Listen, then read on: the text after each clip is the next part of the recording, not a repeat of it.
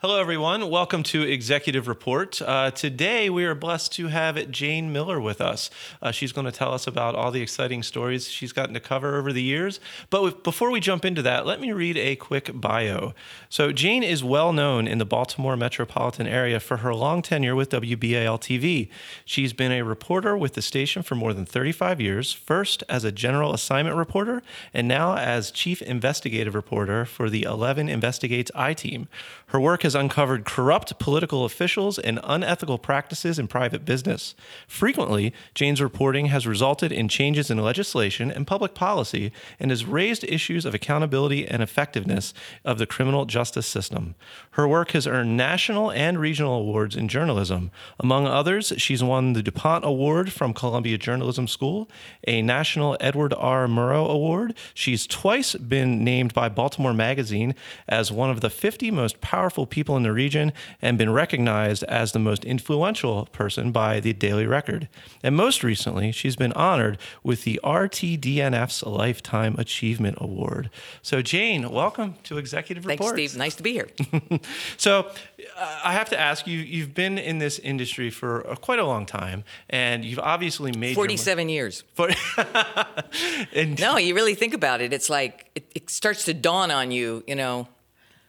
Actually, I'll tell you one of the reasons is because Netflix has been doing this a limited episode series on 3 Mile Island, the nuclear accident, which I covered early in my career. And it has a picture. I mean, it has some real footage of the coverage of the accident. And there I am at the age of 20, whatever, covering one of the news conferences early in the course of those events. It was a very challenging career, but at any rate, it's a kind of a reminder of how long. So yeah, I thought the other day, it's 47 years. Well, and you've really become a Baltimore icon in that sense. Everyone knows your name for good reasons. But I'm curious how it all started. I mean, was this like a childhood dream that came to fruition, or is it just an evolutionary thing? A lot of folks ask me, what do you tell folks who want to be a journalist or reporter or whatever? And I say, look, if you're not curious, don't bother. I was the kid, grew up in a really small town. We had a volunteer fire company. When that fire siren went off at night, I was the first person out the door to figure out what was going on. So I think, first of all, it was the nature of just, curiosity. Okay. And I also grew up, at a time of great turmoil in the country. And we had a civil rights movement. We had, women's rights going on, all of this, at the same time. And then I was in college during Watergate. Oh, wow. And that's another thing you interested in Watergate. There's Stars streaming a whole series on Martha Mitchell, actually. Not to shill for all these, but there's a lot going on right now of historic record. And certainly Watergate was a very prominent theme of the early 1970s. And but even without Watergate, I declared journalism as my major at Penn State. I went to work for a newspaper before I graduated from Penn State, and then got a job in a small station in Harrisburg, Pennsylvania. First job in TV. I'd never been inside of a television station when I got the job, so it was, all new and all different, and at a very fast-moving time in television news. Yeah. So, I mean, I imagine you probably had some preconceptions about what it would be like to be a reporter. That's interesting. I don't remember that. The training in a journalism curriculum at Penn State was good, and it had a lot of different ways that you could learn to write, and we didn't have a lot of broadcast experience. Okay. I actually got a job as a trainee at a television station in Harrisburg, and I think I got the job because I could shoot film. Oh. Okay. And I actually had worked as a commercial photographer during my years at Penn State as well. So I had a lot of experience on the photography side, and was able to combine the two to get started. Got it. Now, that was a very different time in television. There weren't a lot of women in the business. I was the first full-time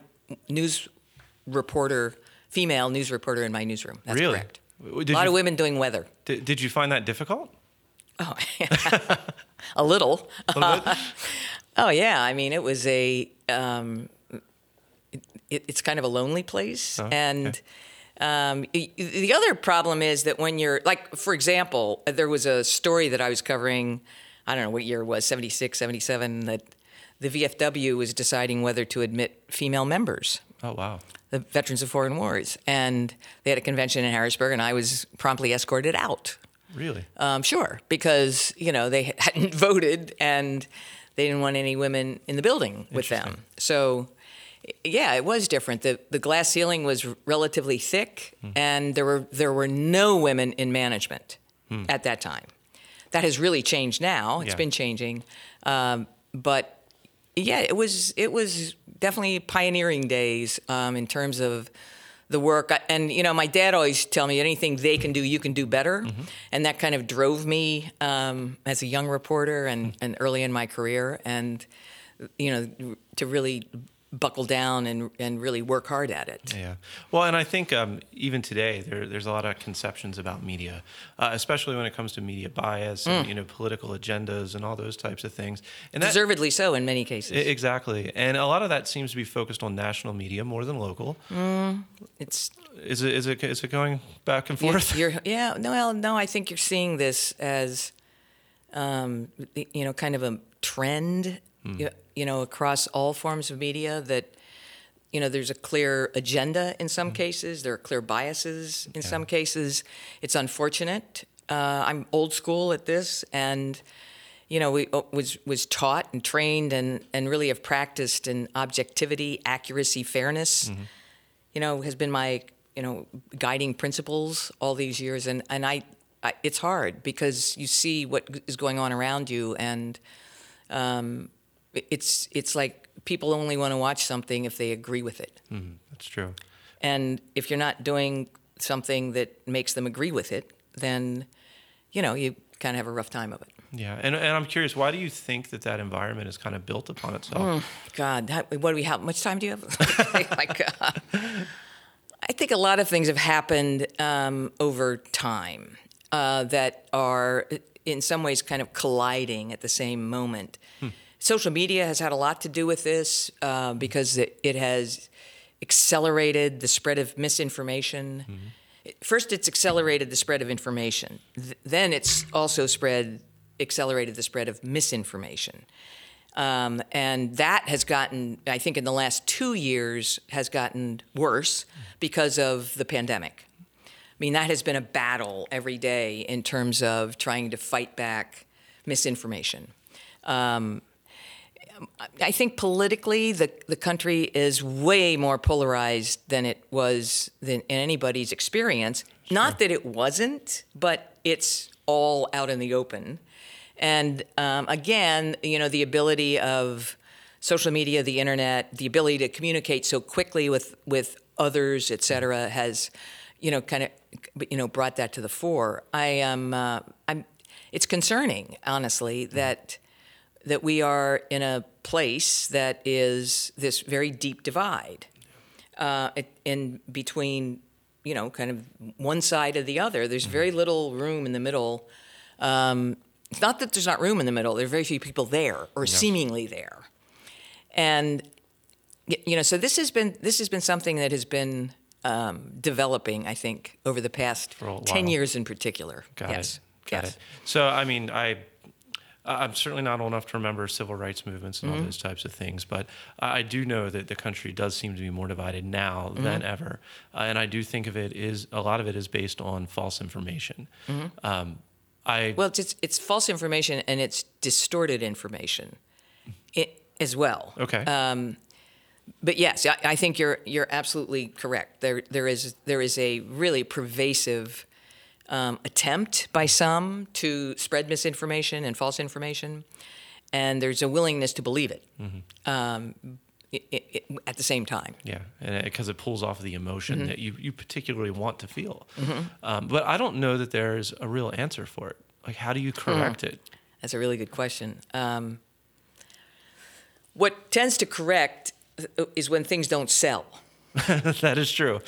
So as long as there's an appetite, then I think we'll see this. Okay. If there is at some point a diminishing appetite for platforms and purveyors of misinformation and disinformation, then I think you'll see less of it. But we're not there yet. No. I mean, there's some interesting things that are going on. I mean, Facebook is having a tougher time having younger users. That's true.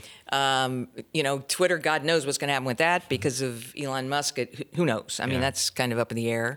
I think that generally there is a kind of pulling back. I don't want to say this is a big move, but I think there's some pulling back from social media use. I know I have, because it's just so toxic in many ways. And I think over time we'll have to see how that plays out. So, I mean, those social media platforms are really the main spreaders of misinformation, whether they want to be or not. That's what people use to spread misinformation and false information. So, I think that we'll just have to see how that plays out. Yeah. And it's interesting, too, with the dynamic of social medias and other internet-based platforms compared to local newscasts. Well, first of all, we're a regulated industry. That's right. And that makes a difference, big difference. So I think that, local television stations in particular, for the most part, have really tried to be a fair and objective vehicle for information. I know during the pandemic, I mean, we worked like crazy to understand what we were dealing with, and that wasn't easy. There was a lot of misinformation being spread by the administration at the time, and it wasn't easy. You really had to be able to vet some of the information that was being presented. Fortunately, in our region, we have excellent healthcare institutions and public health professionals that were really helpful for us in terms of daily providing information, because that was obviously a very changing situation that, it wasn't a quick thing. I mean, this started and we're still at it, so. It was.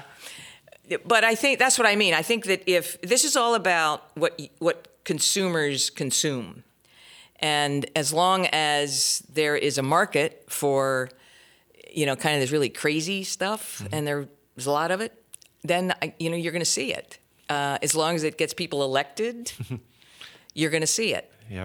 If people stop using it and, use less of it, then you'll probably see less of it. Yeah.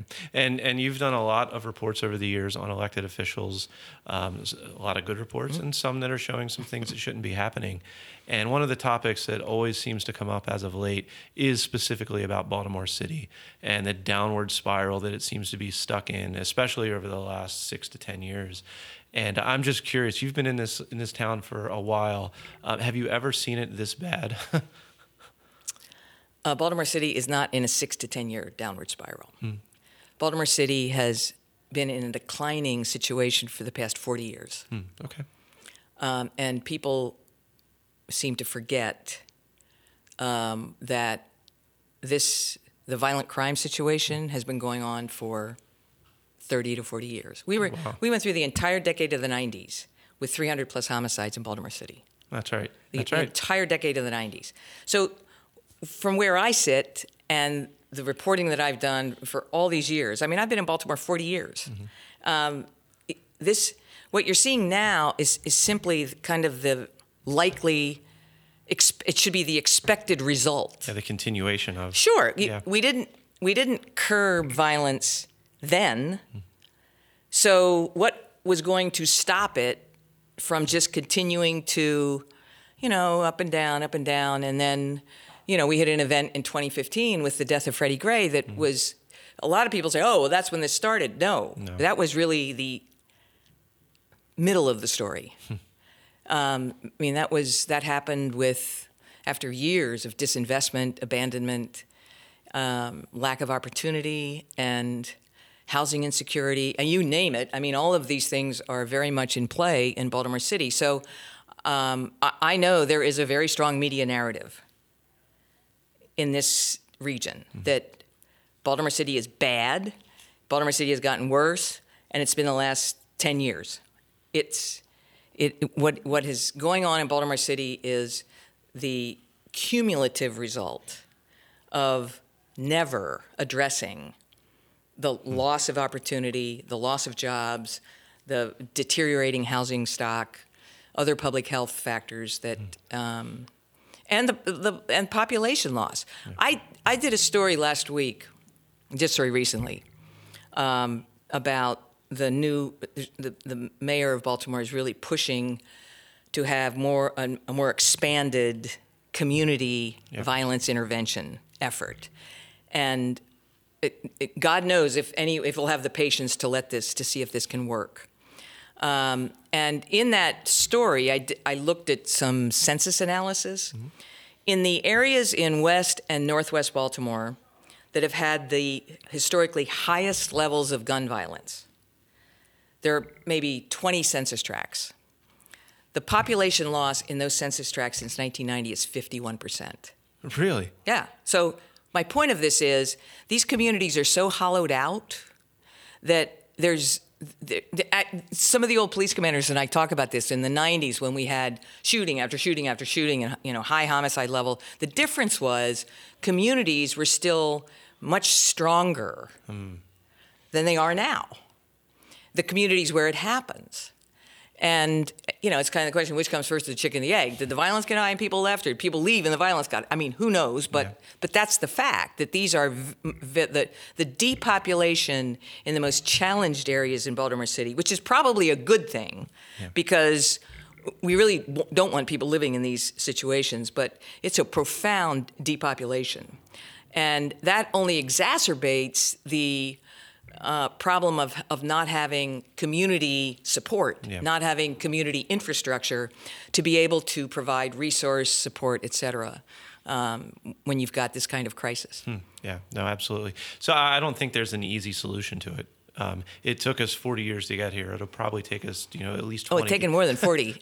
Yeah, it's going to take at least 20 to get out of it. There are, look, here's the other thing. There are all kinds of things about Baltimore City that are good. Yes. And are happening and are improving. I did a story last month on the 20-year-long redevelopment of East Baltimore, which has been going on for 20 years. And the reason we did the story is because it's an example of kind of what it takes to really rebuild and transform a neighborhood that had suffered abandonment and disinvestment, and to have a plan and to have a real strategy. Now, it also is using existing anchors. Johns Hopkins, the train station. So this is the area between those two institutions, if you can imagine that is undergoing. If you go in that area now, you'll be like, whoa, what happened here,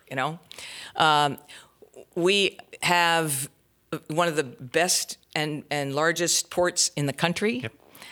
We have world-class healthcare institutions, and it is a city that has tremendous assets in many ways. The problem is this kind of negative narrative just, wipes out any real consideration of some of the things that are going on. That is not to diminish it. I mean, every city that is seeing this pervasive level of violence has to really, we all have to figure out how to get this level of violence under control, and no one has quite figured that out yet. And it's troubling. Yeah. We're having a conversation about guns. At least a conversation. That horse is probably out of the barn in terms of the number of guns that are in circulation in this country. Yeah. Well, with all that being said, you've been here for quite a while, so there's got to be something here that you like. Sure, it's a great city. Yeah, I mean, what is it about the community that you really love, that you get up and you say, I'm glad to live here? Well, first of all, it's a waterfront city. It's a beautiful setting. It is a city that has every urban challenge. If you have any interest in public policy and covering public policy, covering urban America, this is, it's a great city for that. Obviously, it has the whole history of racial segregation written into it. Yep. I mean, you don't have to go any further than Baltimore to read it and to see it. I also think that it is small enough that it has kind of that sense of really strong neighborhoods, but big enough to offer lots of things to do. And, great restaurants and cultural institutions, baseball team that's coming back, Yes. football team that we'd really like to see, obviously very popular. And I mean, there are a lot of things that are really, that have been they're very positive about Baltimore. There's no question about that. I'm not the only one that thinks that. No, I agree there are a lot with of you. people that have a lot of faith in it. And I think, but at the end of the day, it's the people of a city that make it what it is. Mm-hmm. And Baltimore is full of characters, and it's just been a really interesting place in which to live and work. Yeah, that's for sure. So I'm born and raised in Northeast Baltimore City, so There you I'm go. very familiar with it. Yep. Went to Catholic high schools and schools around the area. So, but I will say, I don't have plans of moving. I love the area. Right. I love the football I've been a teams. city resident, city homeowner since 1990. Since there. Yeah. Actually, I lived in the city when I first got here in 1979. Then I was in Washington for a couple of years. Then I lived in Columbia for a couple of years, and came back in 1988 and bought property in 1990, and I've been a city homeowner since. So, with all that being said, you had mentioned earlier that you're at a particular stage in your career. Yes, right, correct. Looking back and thinking, right, evolved, right, correct. What does the future hold for Jayne Miller? Where do you expect yourself to be in 5 or 10 years from now? That's a good question. I mean, I am heading to retire, and from television news. Okay. Or at least my current situation in television news. But I'm already thinking about some documentary work to do, some other things that I would really like to do. You hear me talk a lot about urban development. I do. And that is something that I have a real interest in, and community development. And that's partly because in my non-work time, I'm on the board of the Canton Community Association. I'm involved in community work. I understand, have a deep understanding of the value of strong communities and strength in communities. And we have a lot of examples of that in Baltimore. So that is definitely something down the road that I'm interested in doing more of. Excellent. And I play golf. Do you? And I play more golf. Yes, correct. Well, everyone out there in YouTube land, make sure you hit that like and subscribe button. And Jayne, it's been a pleasure. Thank you for joining Thanks, us Steve. today. Thanks for having me. Absolutely. Good talking to you.